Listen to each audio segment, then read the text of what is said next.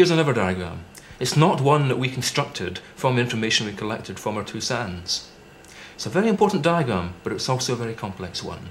But what it does show is the current speeds at which grains of a certain diameter will be transported in either wind or water.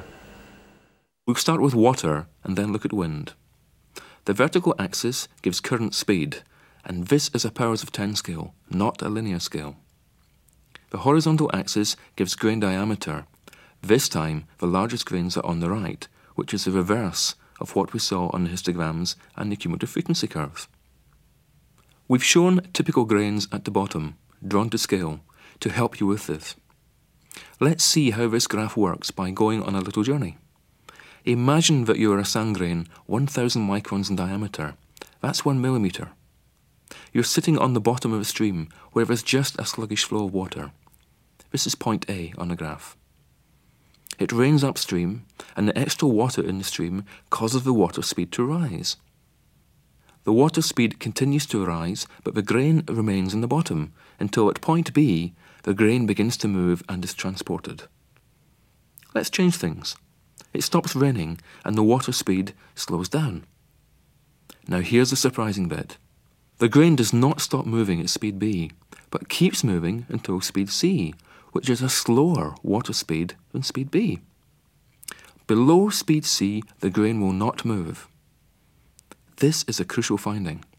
The current speed needed to start a grain moving is higher than that at which the same grain stops moving and is deposited. These sorts of measurements can be carried out in laboratories, and using different grain sizes and current speeds, a pattern develops.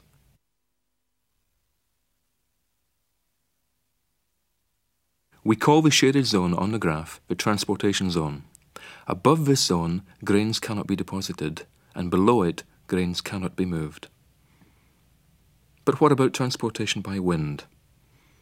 Here we have a different part of the graph, and note that the current speeds on the vertical axis are much higher than those for transport by water. The same pattern emerges. For a given grain diameter, there is a speed at which the grain will start to move, and a lesser speed at which it will cease to move and be deposited.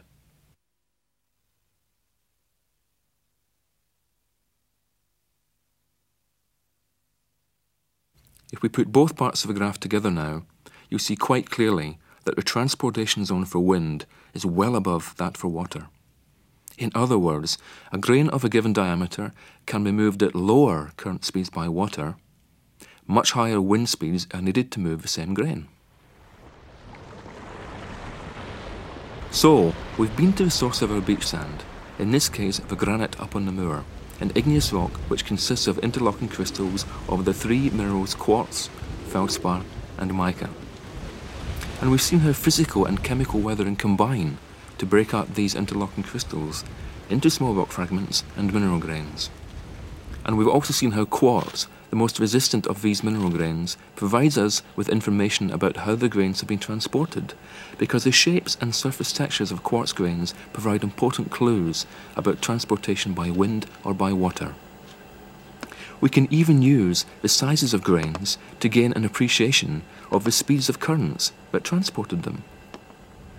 So, careful visual examination of a sand can reveal a great deal about the environment in which it was deposited. And this means we can study modern-day sedimentary environments and use our observations of these to help us interpret ancient sedimentary environments. In this video, we've used simple observational techniques, combined those with experimental work in the lab, to give us an understanding of how modern-day sediments have been formed. If we look behind me here, you can see a slightly older sand dune. It's well on its way to being a proper sandstone. And you can even see layers in it. And they tell us that the wind was depositing the sand grains at different times. Now, we looked at modern dunes earlier on in the video. We're seeing a slightly older dune here, and we see exactly the same features in ancient sand dunes, which are millions of years old.